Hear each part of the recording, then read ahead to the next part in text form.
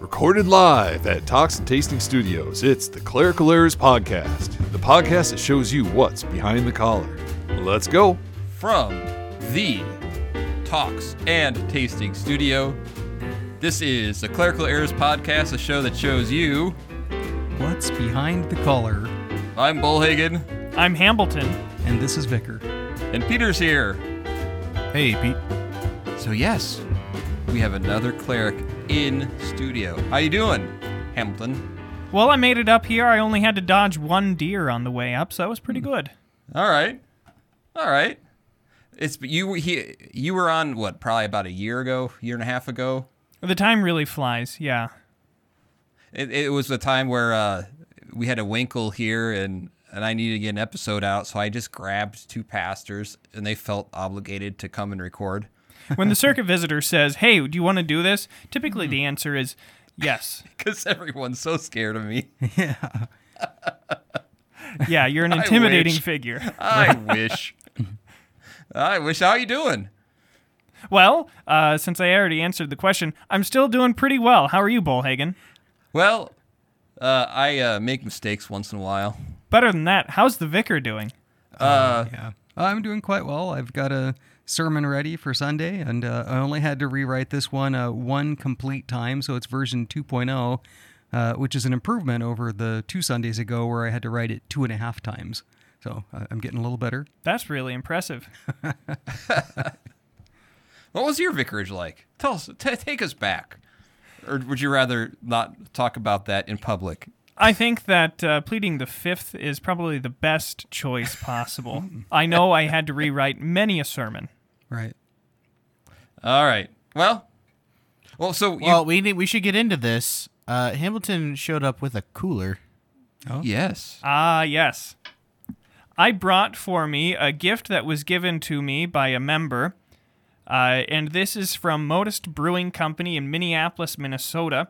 It is a New England IPA that they call Dream Yard. Nice. And Vicar has one, and sadly, as the listener probably knows, Bullhagen can't have wheat, and so he's drinking something else.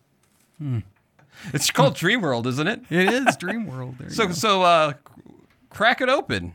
Right on.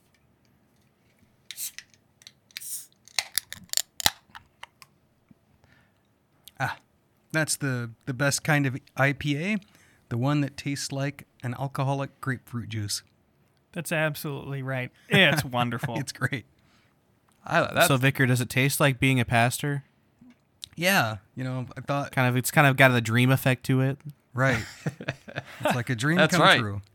Because Berg would always say, "How are you doing?" And ever since he was ordained, what did he say? Living the dream. Living the dream. Ah, okay. Drinking the Dream Yard. You guys do that. I am once again sipping on my Jefferson's Ocean Aged at Sea. Oh. That sounds working my pretty way through nice. Do you know what that stuff does? Is they actually age it on a ship.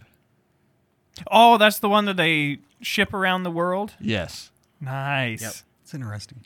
And I've got my Topo Chico lime. Look what I brought. Oh, he remembered to bring a bottle opener. I don't have to recreate the... Is that the new Glarus bottle opener? Yes, it is. Good call, my friend. That's been in our family for generations.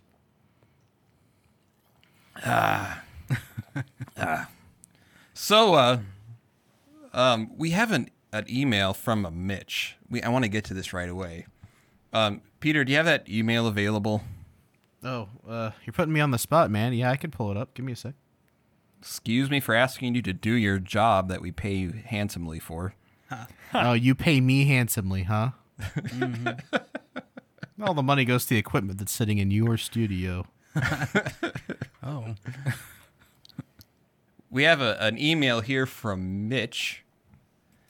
It asks, Vicar, can you read that? Yeah, I think I can. Let's see. As a faithful early Sunday morning listener, I was a bit confused on the recent update from release 18.0 to 19.0. Typically, with such an update, parenthetical upgrade, there are documented notes provided describing the features offered in the update. Looking forward to further release descriptions. I do enjoy hearing from you each week. A faithful listener, Mitch. Okay. So, so apparently he's a faithful listener. Do you have any comments on this, Hamilton? I think I do have a lot of comments. Very similar to the vicarage question. I'm going to plead the fifth a little bit. I know this listener probably better than most of the other listeners. Okay. He is in fact my father. He might be one of our biggest listeners. He could be. I think I think you showed me a picture. He has a shirt. He has the infamous Berg shirt. It was a gift for Christmas. And I thought maybe you could take a picture of the studio for him, but I don't want to necessarily ruin the mystique. Yeah. There's always that great saying that you should never meet your heroes. Well, it'd be hard to fit the entire studio in just one picture, you know? That's true. Right. The spacious studio, I mean, you'd need a whole day, really. Right. And this is about as clean as it gets, too. It's very impressive. Oh, yeah. That's nothing but the best here. We've got the fine china right above my head. Look at that. This is true. So let's get to the question. So what kind of features? I guess we never really asked the kind of features. Well, it's going to be tricky because, I do know 18.0, but I'm not sure what features that he had. I heard that he was a deer hunter. Right. And I guess I would say I lack that feature, so I've been downgraded. Or the listeners have been downgraded, I suppose. No longer having a deer hunter feature. But a lot of similar qualities, though. Like if we have a question on pavement.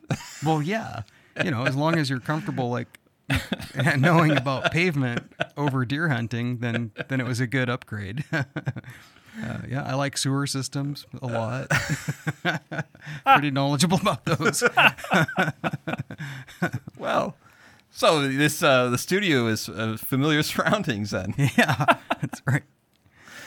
So, Peter, can you help me out? What would be, from what you've noticed already, some maybe upgrades? Well, I would say with a lot of apps, newer isn't always better.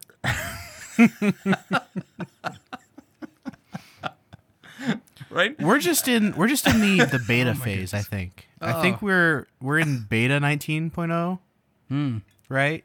Eventually he'll upgrade. We'll see. I'll tell you what. We'll give him 2 weeks.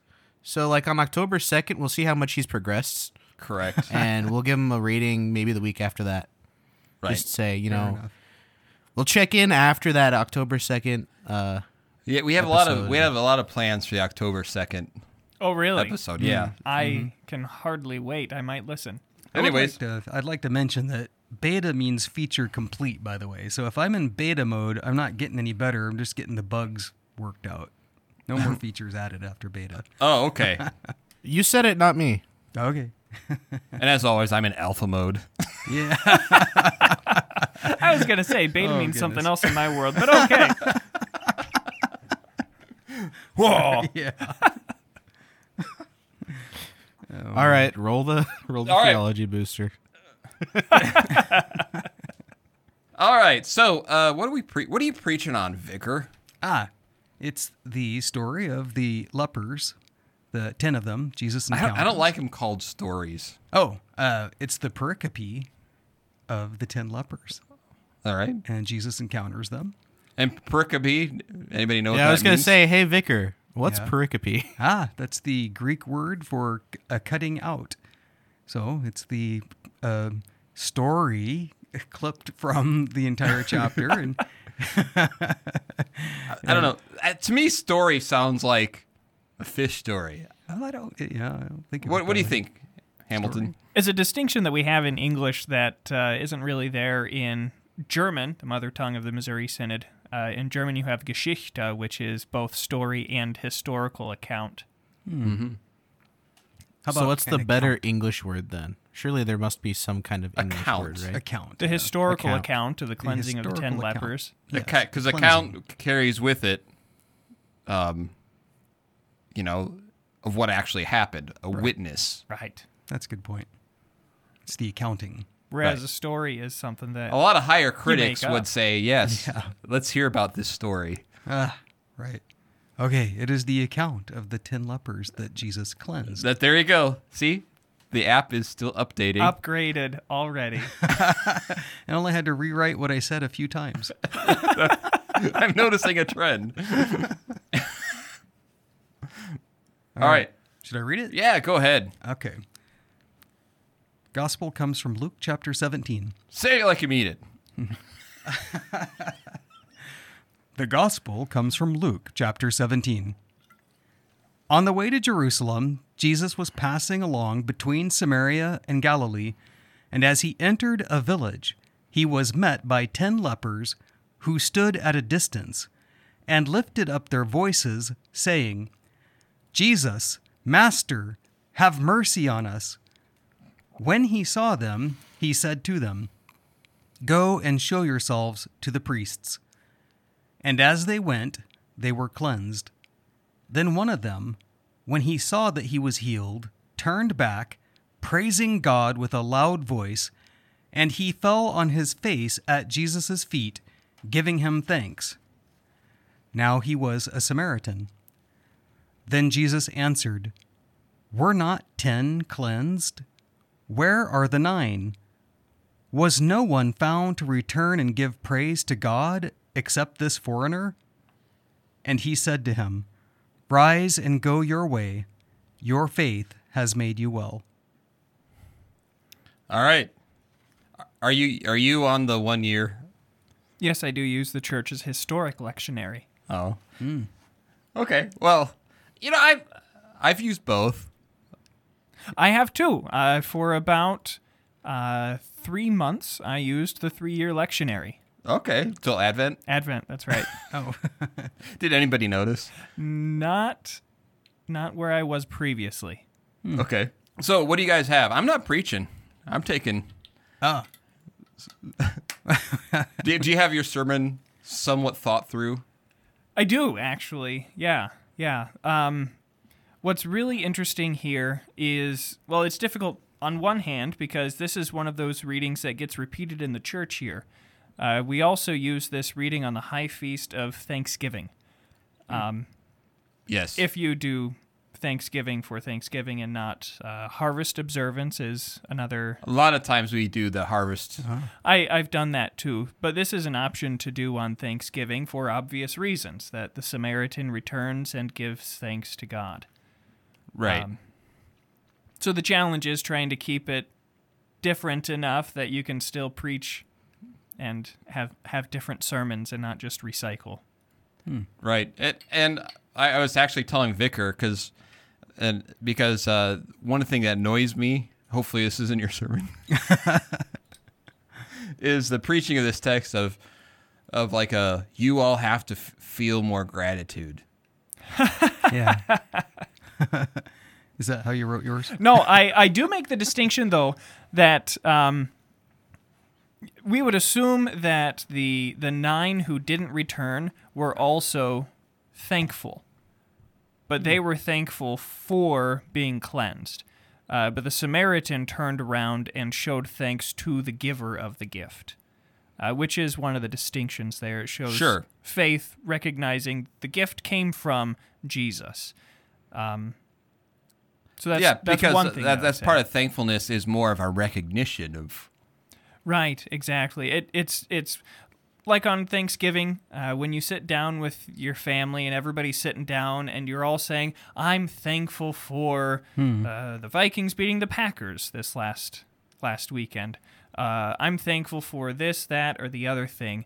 But the point of this is that we recognize that the giver of all good gifts is God the Father, and he gives these good gifts to us through Jesus Christ. I'm going to be really embarrassed if Vicar started writing this and you made him rewrite it. No, you're safe. You can be marked safe from copying Vicar. But so one of the other things that I do with this text is I recognize that the Samaritan actually does what Jesus told him to do, but in a much fuller way than what the other 9 did. So the 9 went, and we assume that they did exactly what Jesus commanded them to do. Go show yourselves to the priest, as is commanded in Leviticus 14. Go through that whole cleansing process, which involves waiting 8 days, shaving all the hair off of your body, making certain sacrifices, having the priest mark you with blood on your earlobe and your big toe and everywhere else on your body. But the Samaritan shows himself not to the priests in the temple. Rather, he shows himself to our great high priest, Jesus Christ, who is the one who declares us to be clean, to be pure. The temple not made by hands. Exactly. And in that way, I think being a Samaritan actually played to his favor. Yeah, exactly. He couldn't go to the temple. He's a Samaritan. That's not where he belongs. Yeah. Kind of like the reading for last Sunday as well, with the Good Samaritan who couldn't, or he was the only one who could stop within the law, or because he's not under the law. Right. So what kind of so with that, how do you what kind of things do you plan to bring up in your sermon? I'm not sure what stage are you done writing it? Well, I thought I was before we started the podcast. Okay. All right. So with that, what is the incorrect thinking within the pews that you seek to address?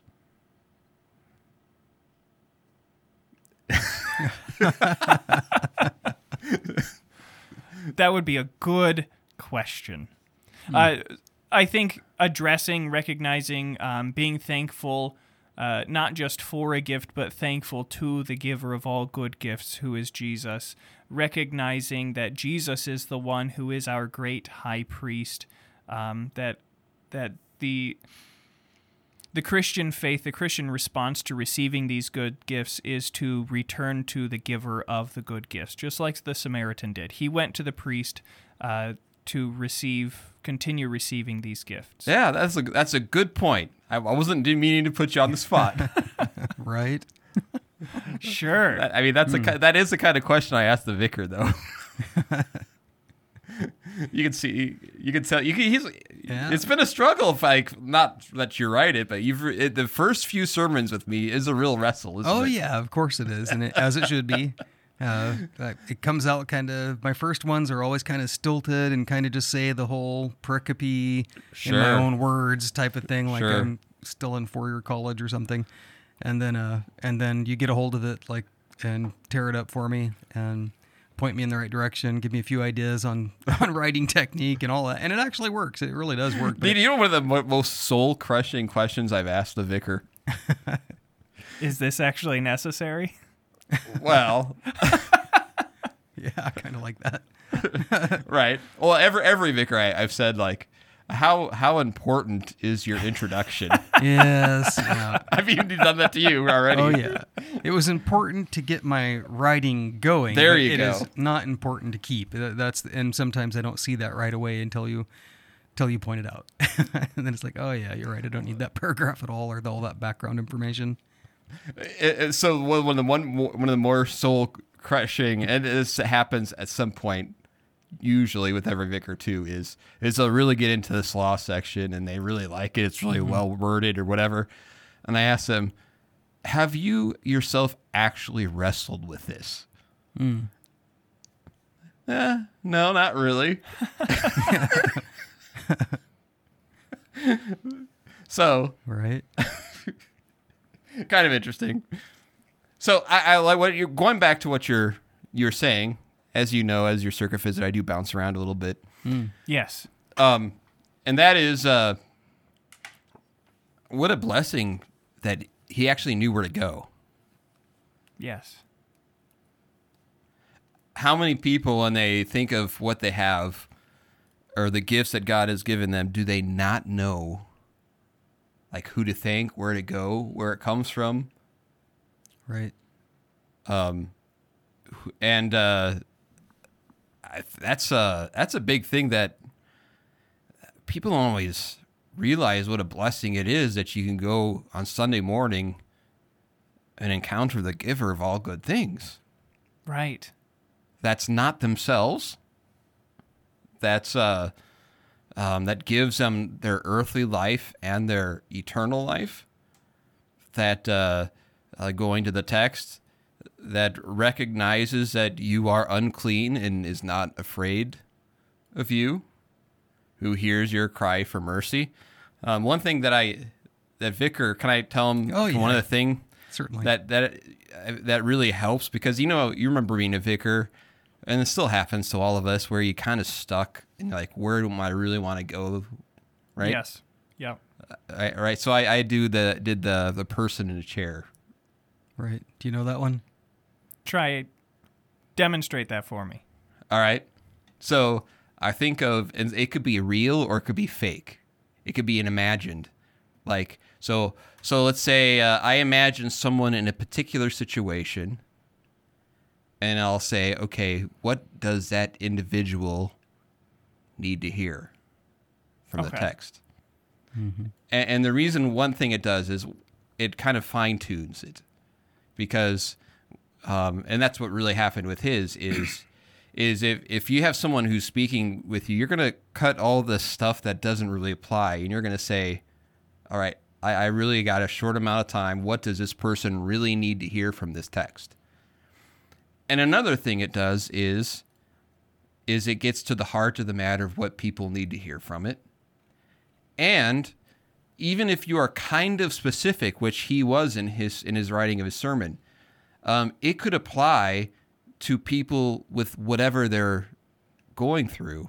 And so they can kind of latch on to certain things. So he had a specific scenario that he was thinking about of who might really hear, and he was able to preach at something in a way that person might hear.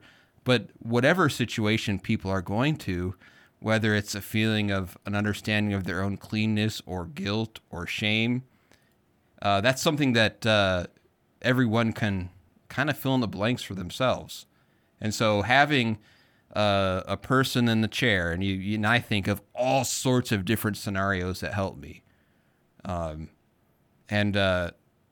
Like an example, when I preached at the pastors' conference, I thought of a pastor that I would talk to who was very discouraged about his work. Well, what would that pastor who goes through the loss of what a pastor goes through, what would that pastor really need to hear from the text? And which was easy, because I'm dealing with a whole host of pastors at that pastors' conference who, I guarantee you, identified. I mean, it was very specific. But to me, that is really helps, especially with a vicar when they're used to writing papers. Mm-hmm. And they have to prove this point and prove this point and be novel with an idea, which is what you have to do at the seminary, write a paper, right? You write a paper to prove your point or to prove something about the text. Well, even the homiletics classes, the sermons that you write for seminary, they're for hypothetical congregations, hypothetical people, that you can make up whatever scenario you want, and Dr. Aho is going to say, oh, yeah, that'll fit. Mm-hmm. Yeah. As opposed to the real life people with actual faces and names. And this is something we were kind of joking that not always newer apps are always better, because vicar, you're more seasoned in life than the average vicar. Can we say that? I'm probably on the high end. I like high end better than seasoned. Okay. Well aged. Well aged. Low miles though. But one thing that you have in your arsenal is you have a lot of contacts with people, and you have a lot of persons in the chair in your mind that you can already address. Right. Especially coming from a non-Lutheran background. Right. Where you have all sorts of work relationships, family relationships, people you've talked to on a whole host of just life experience that you can just plop in that chair and have at it in a sermon. It really changed the sermon a lot from the first version I wrote, which was, let's say, about the text, right? So that's like an arm's length separation. I write a sermon that is about the pericope, about the text, and it wasn't to anybody in particular, and so therefore it came off, I think, as distant and didactic and a little dry. I mean, it was all there. It probably would have done okay in a homiletics course, and it would have been all right. Maybe get a decent grade on it, but it wasn't personal, and it didn't go to anybody in particular. And then when you told me the technique of the person in the chair, and I thought of somebody and thought, this person that I'm thinking of who's not a Christian, who probably feels like they're very, very far away from their Christian upbringing that has been gone out of their life for a long time. What if this was like the last sermon that she was ever going to hear? And so once I thought of it in terms of what if for some reason I had the opportunity to give a sermon on this text about the 10 lepers to that person, what would I say? And that kept pulling me back to a much tighter message and so therefore I didn't even address parts of the text. Lighter touch some places, more on the other, because I was getting to a specific message to a specific person, and it really changed the way that sermon came out. I mean, it was really a complete rewrite by the time I used that technique and tried again. Now some would say, well, theology, you're maybe if you're taking all those other stuff, you're taking some of the theology out. But I would say no, because theology isn't theory. Theology is going to the sinner. Right. If theology is kept in the abstracts, then it's absolutely useless. Right. Right. Just a bunch of nerds sitting in a closet reading a bunch of books. It could be a classroom, but okay, classroom. Oh, well. You say potato, I say potato. I did tell you from the very beginning, like even with that first sermon, right, that this sermon is probably better than what you'll hear in half the pulpits. All right, I'm in the you know what I'm saying? Yeah. Because vicars come out well trained, they know the theology, they're elbow deep in talking about it and thinking about it. That's not what I'm going for. Yeah. Right. God's people who sit in the pews to whom you have been called deserve better than, that's probably better than half. Right. It's probably above average. Right. I'm not aiming for good enough because my first drafts were probably good enough, but that's not what I want to preach. Which is why, like, we've even talked about, like, my sermons. I handwrite them, and vicars seen how I file them. Some of them are filed in here right now. Right. That's true. Yeah, I'm like, hey, vicar, do you want this? Yeah. Otherwise, it's going to go in a pile. And I do that for a specific reason, because it forces me to be fresh each time. Right. Especially in the 1 year. Yeah. You definitely need that. Otherwise, it's all too tempting to go into the computer files and type up 2018 Trinity 14 and click print. Right. Right. Well, I think we talked that text. Yeah, or at least we've talked. We talked homiletics about it. Yeah. Yeah. So I have a question. See, how long did you graduate? 8 years ago? 9 years ago? 8 years ago. Ooh. Yeah. You classmate of one of my former vicars. I don't remember which one. It would have been, 10 years ago, you would have been a vicar, right? Yeah. Yeah. Your vicar would have been Nathan Schieber. Oh. Oh, yeah. He was my classmate. In North Dakota now. He is in North Dakota, right where I came from. Oh. Not the same congregation, but when you're in North Dakota, 2 hours is pretty close. Right. Right. So, okay. Yeah. But it's interesting. I don't know. I think it's really hard to teach this in depth in the seminary. Absolutely. In the homiletics. And I think one of the reasons that it's difficult to teach this in depth at the seminary is because you don't have the practical application that you do on vicarage. You don't have the intimate relationship with the actual people in the pews. Right. Yeah. And if I might say this, neither do the professors. Amen. Yeah. I mean, I got to say, I appreciate all those excellent sermons that I hear in the chapel.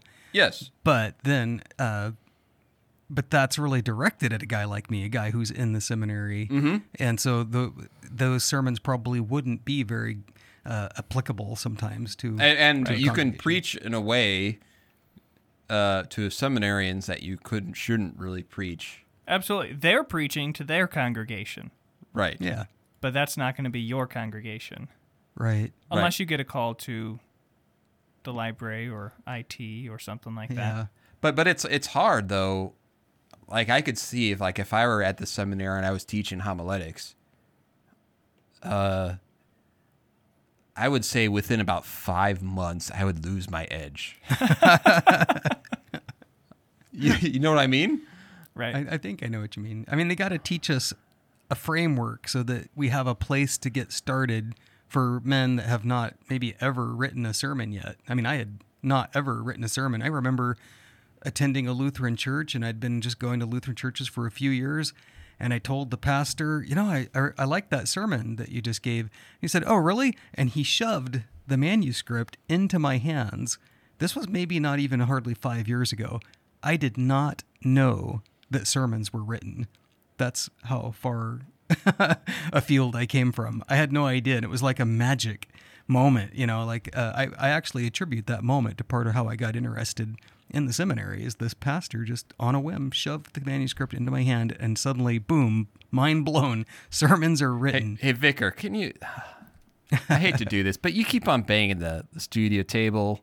Do I? Oh, yeah, that's probably Yeah, making come all on. kinds I of mean, problems for recording. Sorry. That's all right. I mean, it is an audio format, and people are poor Mitch out in his early morning walk, probably just, what is that weird thumping noise? You're going to scare him off the trail. It's a feature. Hey, of on the 19.0. bright side, I just found out I'm getting paid to deal with it, so that's cool. Oh, that's good. Yeah. You got paid by lots of meals. Oh, here it comes. And It's like a mom trick right there. So anyway, that was the last episode of the Clerical Errors podcast. Here comes the slide whistle. Vicar, how good are you at editing? I'm going to find out. I can edit sermons a lot. Audio engineering can't be all that different, Yeah, it right? must be kind of the same. you mentioned something earlier too, that I did a calculation once here that, especially for a while, I was averaging 12 funerals ish a year. So that really does mean that 1 out of 4, 1 out of 5 sermons that is preached is someone's last sermon that they're going to hear. Goodness. So you go to the discussion. Oh, well, okay is fine, is it? Like, there, when I know it's kind of meant as a device to get you going in the sermon, but there's something really heartfelt about the preaching aspect of the fact that you have a congregation of people in the chair, in the pews, Right. and that changes how you write a sermon. So yeah, I mean that's it's really important to remember, and it could be higher than that because we're on the radio, and probably lots of people from a 50-mile radius listen to it. So, but that's people don't always realize that, but it's the way it is. So, Yeah. So don't bang the table anymore. Okay. This could be the last time. This could be the last time someone's listening to this podcast. Right. They could be out on an early morning walk. I'm not. And they just get Boy, that got turned right dark. off. I'm not killing your father. Do you want me to cut that out?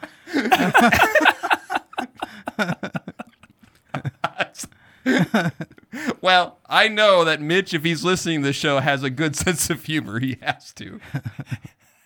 It's true. I don't know if it's good, but he has a sense of humor. So we have a top 12 list. Who wants to do it? Go ahead, Vicar. Oh, yeah, I don't, I don't know. There's some bombastic thing you say. You Yes. gotta remind me. Yes, Yeah. we're waiting. I think I remember. Okay. Pete, play the intro. That's close. Almost. Almost. Missing a letter. That's okay. Right. Play the introduction. It is funny, though. We've done that so many times. When there's one little thing off, it just sounds weird. It does sound weird. Peter, play the intro. Enough nonsense. It's time for Bullhagen's Top 12. And this is a big moment. This is your first top 12 list. It is. And the top 12 list that I have actually prepared is the top 12 qualities of a Lutheran pastor. Okay, qualities or qualifications? How would you? Qualities, characteristics Okay. of Okay. a Lutheran pastor. So this isn't necessarily a dogmatic, like Timothy. Or There's a little bit from Timothy. There's a little bit, Paul's letter to Timothy. There's a little bit from everybody's favorite American Lutheran theologian, Gerberding, and also Fritz and a couple of others, and just something I've thrown in there too. okay, Fritz. He's got some interesting ideas. He sure does. Peter, Vicar, who is Fritz? You looked at me and you saw my facial expression was like a big question mark, and so then you had to ask me who he's. I'm going to guess he's a German American that was, maybe from the 1900s or something like that. What's his first name? I can't remember. Okay. Probably Otto. Sorry, Pete. Peter's shaking his head. All right, so 12 qualities. 12 qualities of a Lutheran pastor. Number 12. A Lutheran pastor should have, you'll like this, Bullhagen, a sound body. Oh. Oh, That is, the pastoral office can be demanding physically. You could go from a deathbed call on a Saturday night going into a Sunday morning and then have to go straight to the service, or you might have to go through a long Wednesday evening catechesis into a service, into something else. So it's not for the faint of heart. You have to be able to have a strong voice to be able to preach through a lot of different services. So it's not for the weak. it is actually a physical job. It is. It is. And if you are morbidly obese, then that's going to hinder your performance in the pastoral office. And probably in every other way. Right. Yes. Because when the pastor sits around the church. He sits around the church. All right, so number 11. Well, I want to talk about that just a little bit Oh. more. All right, because, well, it is a physical job, right? But also, I mean, you don't want people to say, well, with this pandemic thing, like health was I think an issue because you don't want people worried. Well, the pastor might get Yeah, pastor might get sick and die in the next month. right. Or Now he that can't come doesn't visit mean me that 'cause he now might die. we're not saying though, like if you have genuine health issues that's should keep you right.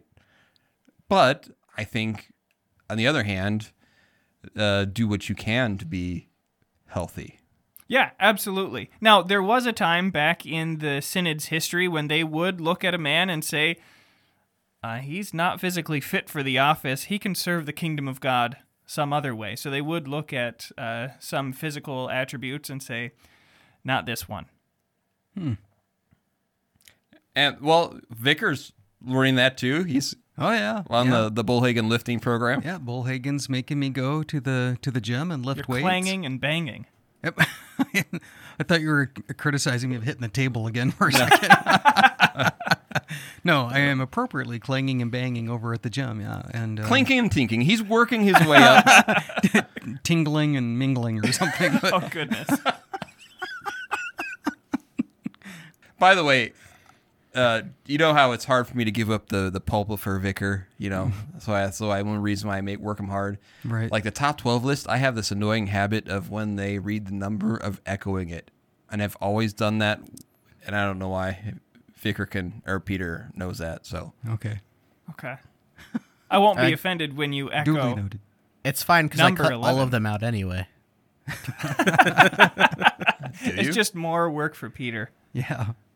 Number 11. Number 11. Number 11. A Lutheran pastor is a Christian gentleman. This sometimes gets overlooked. The pastor ought to dress appropriately. Mm-hmm. He ought to dress professionally. He shouldn't dress in super fancy clothing. But at the same time, he probably shouldn't be wearing worn out jeans and muscle shirts all around. He should keep himself clean. He should be well-mannered, mind his P's and Q's. Well, that makes sense. What if you're at the gym? Totally different. Okay, just wanted to check, make sure. No, you should wear your clerical at the gym, Vicar. Darn it. Yeah. And actually, probably, I don't wear sleeves at the gym, so. I figured you had a clerical shirt with the sleeves cut off. That's what I've always pictured. We should get him one. You know, this is true. I've had, over the years, I've got it in a gift from a vicar, the Welcome to the Gun Show t-shirt. And, like, all 3 times, like, you see this t-shirt, I'm sure this is the first time you've ever seen or gotten one of these. Take a note, Vicar. All right. Got it. Number 10. A Lutheran pastor should have his house in order. That is, he shouldn't have rebellious children. He should be the husband of one wife. He should not be financially foolish, taking out loans for this, that, and the other thing, making sure that he can have all the latest and greatest gadgets. Rather, he should be logical and keep his house in order. This one's taken more from St. Paul, inspired by the Holy Spirit. All right. Hopefully you don't mean clutter-free, though, because Yeah, I'm convicted. What about his car? Can his car be messy? I said house. Okay. Paul never said What about anything his- about his car. All right. What about his studio? Number 9. A Lutheran pastor should be trustworthy. Yep. If a pastor is habitually a liar in little things, well, what else is he going to lie about? Another note that I took down was that a pastor should be slow to make promises, lest he accidentally break the promise. He should be quick to apologize when that promise is broken. For example, you're leaving a shut-in member and you say, I know that we had a good visit. I'll see you a month from today. They'll keep track. They will keep track. And if you're not there a month from that day, their heart is going to be broken. Noted. That is true. And I would say, too, along that note, you know, I kind of joke about my attention issues, right? But I don't use that as an excuse. But I don't I don't hide the fact that I have those things. You know what I mean? Right. You manage them. You know how to work despite them or use them to your advantage even. Right. And I you know, I don't have to project myself as being the perfect pastor in any way. You know, that's who I am. Yeah. I just use technology a lot. I mean, everything goes on a calendar. If it can go on a calendar, it does go on a calendar. And as soon as I misstep on that thing is completely forgotten. So I have to be real diligent about that. Yeah, I'm the same way. I've thought about getting the Light phone, which is the latest and greatest thing, but I appreciate the technology of the Google Calendar a little too much and having it sync up to everything. Oh, yeah, I love Yeah, that. I have a secretary who has a Google Calendar and a wife who has one. It's great. I mean, technically, you have a vicar that has one, too. That's true. Even better. Because vicars don't talk back. Trouble. He smiles knowingly. Number 8. A Lutheran pastor is active. Not just physically. He's a self-motivated man. He's able to apply himself independently. He doesn't need somebody to follow up on him and say, Pastor, are you doing all of your visits? Pastor, are you getting your sermons written by now? Okay. Proactive. Proactive. That's a good word, Vicar. Yeah. And like we said earlier, if you have weaknesses in that area, to work, because I know a lot of pastors, and this was probably one of their bigger struggles. Pastors, for example, aren't immune to social anxieties, Yep. where they have the heart to it, but making phone calls sometimes are really hard, or going to certain visits are kind of hard, and they have to work really around that. Right. Yeah, have to push through. I could see that's going to be an issue. I don't know about an issue, but it'll be something I will work on to make sure that I self-start. It's handy having a really good supervisor that makes sure that we are doing the things we ought to do, but I won't always have a supervisor. Right. Yeah, and that, I guess I should have prefaced this whole top 12 list with all but one of these, maybe two, one of them, you can train yourself up in. If you aren't very proactive or self-motivated, well, you can train that up in yourself. You can discipline yourself. Right, because a lot of these are probably stuff you've also learned. Absolutely. Absolutely. It doesn't come naturally to man, but it is something to be trained up. That's a good clarification. Number 7. A Lutheran pastor is respectable. He's dignified. He's not given to a scandalous life, not openly in unrepentant sin. And then another one, this one came from Gerberding. He's not too funny, which I was personally convicted there. But at the same time, he's not too serious. Yeah, I probably fall on one side of that There might more be than one the side. other. Yeah. Well, maybe a funeral or the deathbed isn't the yeah. place to be Sure. telling a joke. Oh, yeah, that's totally true. That's like a nightmare material right there, like something you hope you Absolutely. wake up from if you accidentally misstep like that. But you kind of sounded like Dr. Grimm there for a second, by the way, when you say, now, don't be too serious, okay? But don't be too funny. You know what I mean? He always gives the extreme Absolutely. sides. Yeah, Absolutely. Yeah. Don't do this too much. Yeah. Don't do this too much. Do both of them at the same time, but they're mutually exclusive. So basically, Right, like that. like the worst thing that you could tell a group of seminary students, okay, everyone just be normal. yeah. Uh-oh. A group of people who are totally... Right. Not normal. Yeah. Number 6. A Lutheran pastor has a sound mind. That is... What does your mind sound like? Sometimes it's a monkey clashing cymbals. All right. So a sound mind. I think this is really related to what Paul says to Titus and Timothy, that he's apt to teach. He's able to understand lofty thoughts, but then explain them to the regular, everyday person who doesn't spend every waking hour reading theology. All right. That sounds like kind of something like I was when we were talking about the sermon writing. Yeah. Absolutely. That's a Right. great example. Like if you can't read people at all. That would be tough. I once heard that Greek, as an example, or your language studies in preparation for your sermon, that should be like your underwear. Right. We all hope that you've done it, but we don't want to see it. We hope you've done your underwear. Thank you, Vicar. I just wanted to be really literal. Number 5. The pastor should have a living, deep, and fervent piety. The pastor is an example to everybody in his congregation.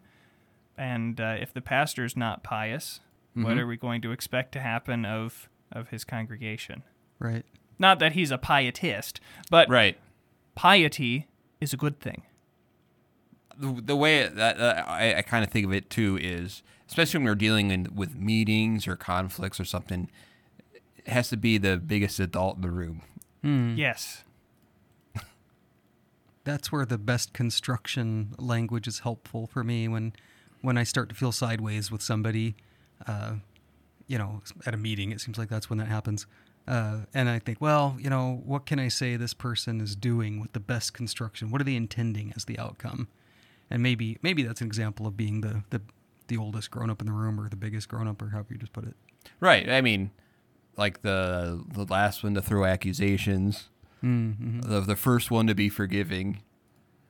Yeah. First one to say, like, well, And- maybe I don't understand. But maybe at the I'm same wrong. time, when I say adult in the room, but also at the same time showing strength and character. Sure. Well, we'll get to that. We'll get to that as well. Number 4. Lutheran pastor has a tender and sympathetic spirit. He should know the strength of his office, the authority that he bears as being in the office of the ministry, but then exercise it compassionately.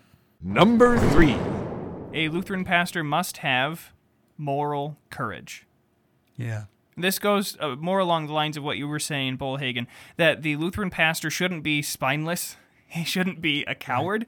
He needs to be able to stand up for what is according to the Word of God. He should have certainty that he is called into the office to stand in the stead of Christ to convict unrepentant sinners and to forgive those who are repentant. And all of his confidence should be based on the Word of God. And the way I kind of view that too is the people under his care should know that he's willing to go through hardship for them. Yes. Like, I think I said this. We're in a Winkle. I think I said this in the Winkle, where when you talk about the idea that Scripture has different roles for men and women, right? Right. That when we talk about the biblical understanding of a pastor being a man, it's not just plumbing. Right. Right. There's a masculine aspect to it. Right. Yeah, there was a theologian who once said that there are 3 genders. There's male, female, and clergy. But this ought not be so. No. God ordains men.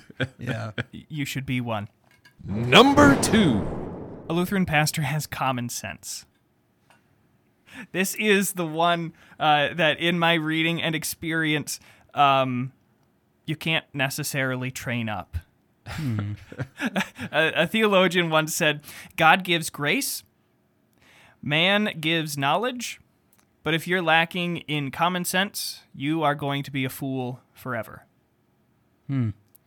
So you need to have tact. You need to be able to say the right thing, but not at the wrong time. You need to be able to Right. read the room. Right. It seems like you could say wisdom as part of like common sense and Sure. sort of- Yeah, absolutely. right. Absolutely. And Oh, how do you feel Oh. about your number 1? You confident in it? I'm pretty confident. Did in you it. save the best? Absolutely. My favorite might be number 2, but Okay. I kind of feel like we have to have number 1 as number 1. Sure. And number 1. The Lutheran pastor has to have the faith.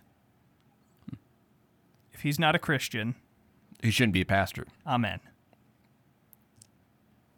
I would that's agree with solid. that. Yeah, I think. I mean, maybe I could, quibble on that a little. Oh wait, no, I can't. I'm being told no, I can't. Well, we can cite the Donatist There controversy, you go. but Right, maybe an evil cleric that was, but was doing everything right. Nobody knew he Right. was evil. Sure. Not to say that the pastor doesn't also pray, I believe, help my unbelief. Right, Oh, yeah. absolutely. And we said it before, if any pastor is lacking in any of these things, this doesn't mean that you are absolutely disqualified from the pastoral office, but train yourself up in this. Figure out how to get better. And if you're, because we do have some people listen to the podcast, considering being a pastor, if you are, start working on these things now. Yeah. But you don't have to imagine that you show up fully formed, ready to be a pastor, and then you go to seminary. Right. That's not the order of things. Right. Right. Where you refuse to allow the seminary to form you and shape you. Right. That's a bad idea. That is bad. That happens now and again, though. Yeah. All right. We do have a question from Hannah. Vicar, can you read that question? I can. What's a good hymn to sing when walking in the woods to teach about and give praise for God's creation? 831. Look that one up real quick. 831. I think that's right. They're pulling out their hymnals now. Sorry, or LSB, Lutheran Service Book. I'm thinking it's 831. I'm better with numbers than hymn titles, and so I'm not remembering. How shall they hear who have not heard? No, that's not 631 then, try. 631. 631. Can't believe it. I'm going to have to go grab mine and look. How does it go? It's got the Jamaican tune. Hear, O Lord, I see thee face No. to face. That's not it either. Okay, my memory The is failing. Jamaican? Yeah, it's Here, got... Vicar, have a okay, let me hymnal. take a look and see if I can find it. While you look for that, I do have one too. But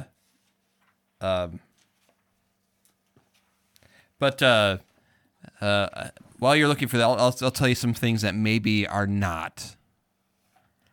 Like, it only takes a spark, maybe. Right? In the garden. In the garden. Right, where you don't have to go to church. Right. Because Jesus walks with me anyway, without the word. Right? Or Pharaoh. Earth and all stars. There you go. So the one I thought was now Berg's gonna be upset if he's listening because I didn't pick anything from TLH, Oh, no. but I did pick Rejoice My Heart, Be Glad and Sing. And the reason why I chose this one, this is 737, because when you think about going for a walk outside, you're rejoicing in God's gifts. And what this hymn does is it places like what you're going through on a walk in a context of a God who cares for you, and it points you to Christ. So I will do a quick read of that, Hannah, so that you can listen to it and decide whether you think this would be a good hymn. Rejoice, my heart, be glad and sing, a cheerful trust maintain, for God, the source of everything, your portion shall remain. So you're out walking, right? God being your portion and everything, the source of everything. He is your treasure, he your joy, your life and light and Lord, your counselor when doubts annoy, your shield and great reward. Vicar, do you need the Methodist hymnal? Is that? Yeah, I probably need the contemporary hymnal or something to find the one I'm thinking of. Okay. Why spend the day in blank despair, in restless thought the night? On your Creator cast your care, he makes your burdens light. So it says, casting your cares on the Creator. And then he gets into the meat of it. Did not his love and truth and power guard restless thought? Oh. Did not his love and truth and power guard every childhood day? And did he not in threatening hour turn dreaded ills away? He only will with patience chide, his rod falls gently down, and all your sins he casts aside in ocean depths to drown. His wisdom never plans in vain, nor falters nor mistakes. All that his counsels may ordain, a blessed ending makes. Upon your lips then lay your hand, and trust his guiding love. Then like a rock your peace shall stand here and in heaven above. So I suppose it's not directly about like creation and teaching you about all the things, but what it does, I think, is place that walk in the context of his grace and mercy and his care at all times. So that's the one I chose. Did you find it? I did, and I said I was good at numbers, but this number had little to do with the ones that came to mind, so I guess whatever. But it's 930. All you works of God, bless the Lord. And each of the stanzas kind of reflect almost a different season or a different aspect of creation. For example, stanza 2, sing you sun and you moon above, stars of heaven, now sing his love, dew and showers with winds that blow, heat and fire, you ice and snow. And then the refrain is, raise your voices high, praise and magnify, all you works of God, bless the Lord. And the third stanza is about frost and winter. The fourth stanza is about hills and mountains. And the fifth one is about humanity singing. It's a great tune. It's a great hymn, and it really shows how all of the works of God bless the Lord in the innate way that he made them to glorify his own self. All right. You have anything in mind? Yeah, those are both solid choices. I would say for a nice, easy to remember hymn, I think it's 859. Now Thank We All Our God. It's a good old German Thanksgiving hymn. Yeah, that's a good learning hymn. Yeah, for small children. For small children. The other hymn that I have, it's not really a giving thanks hymn. Maybe when you're done walking in the woods and Hannah has children, right? Yes. That when she's putting the kids to bed, this is one of the hymns that I sing with my children, is Gerhard's nighttime hymn, Now Rest Beneath Night's Shadow. It highlights how God takes care of the woodlands, the fields, and the meadows, and he also takes care of us. So having gone through and giving thanks to God for all of these things, now we're asking him to... The hymn I read was also a Gerhard hymn, by the way. Well, God bless Gerhard. I think mine's a Starkey, by the way. Another common name that comes up in our hymnals. Sure. Yes. I think he has common. more hymns than Gerhard in the hymnal. In the hymnal, yes. Long drink. All right. Well, what do you think? How was your time in the studio today? It was wonderful. Thank you for having me. You're welcome. It was good for me, too, as the vicar, because then I had two people that, knew better than I did about everything. Well, and you got to feel a little bit better for having Right. To second guess all of your sermon writing. Right. Yeah. You're not the only one, Vicar. Right on. All right. Well, that brings us to the conclusion of our show. I'm Bullhagen. I'm Hambleton. This is Vicar. And may your stories be accounts. Thank you for joining us. This podcast is available on iTunes, Google Play, Spotify, or wherever else you get your podcasts. Questions, thoughts, concerns? You can contact us on Facebook at facebook.com/Clerical Errors Podcast, on Twitter at Clerical Errors P for podcast, or email us at feedback@clericalerrors.org. Thanks for listening to Clerical Errors. See you next time.